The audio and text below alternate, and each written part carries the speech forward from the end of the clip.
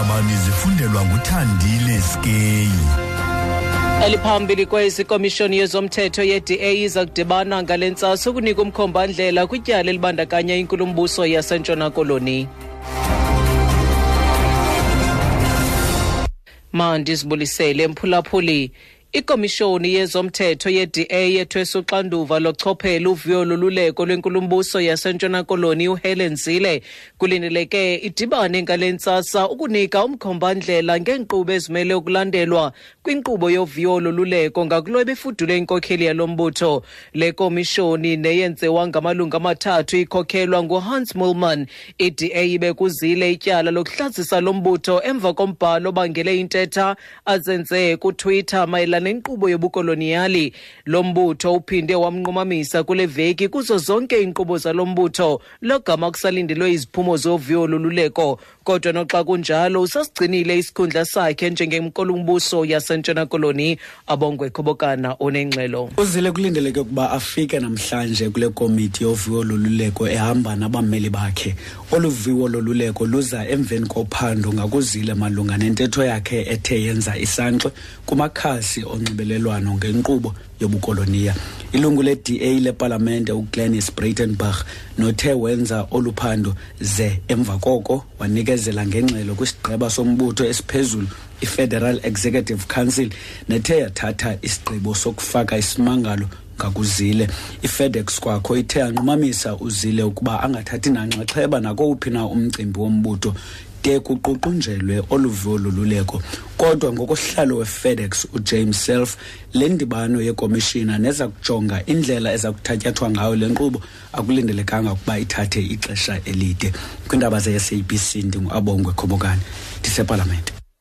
INtsasa ibhengezwe njengommandla wentlekele emva kwentlanganiso ebiphakathi kwenkulumbuso yeNtsona Koloni uHelen Zille kwakunye namagosa aphezulu kwamasipala. Sele kubhubhe abantu abane ze amawakawaka ashiyeka engenamakhaya emva kwemililo emikhulu equqisa kwinxenye yemimandla egudle iGarden Route kuquka izindlu nezikolo. Uzile udibene kwakunye neenkokheli zaladolophu phezulu kwiinzame zokuza nomkhomba ndlela kule ntlekele. Isithethi somasipala waseNtsasa uFrank Kirsten sicacisa ngezizathu zokuba le ndawo ibhengezwe njengentlekele. We are able to make decisions faster. We were getting more support from outside with regard to firefighting equipment and people on the ground. So that obviously streamlines the firefighting efforts a lot more and a lot quicker. Uthi bazakwazi ukwenza isigqibo ngokukhawuleza isithi bafumana uncedo nakwiindawo ezingaphandle ngezixhobo zoqubisana nale mililo. Kanti abahlali abachaphazelekileyo bathethe benjenje. It's not very nice because it's not your home, but if you go back to our homes, there's no water, there's no electricity. Our house is dirty at the moment because first we have to get in, we must clean it, and there's no water, so... Ibothusile abantwana lento. Into yokuqala mna bendilele endlini. The next thing ndivuswa ngabantwana ubangaba mama vuka kuyatsha. Kanti abanye abantu kudala bekhwaza bona ngaphandle mna ndiva uyabo. So ndothuke ukothuka kwami xa ndithi ndiyaphuma ngaphandle, ndothuka nje kubomvu ngaphandle. Kubomvu ubone lanto.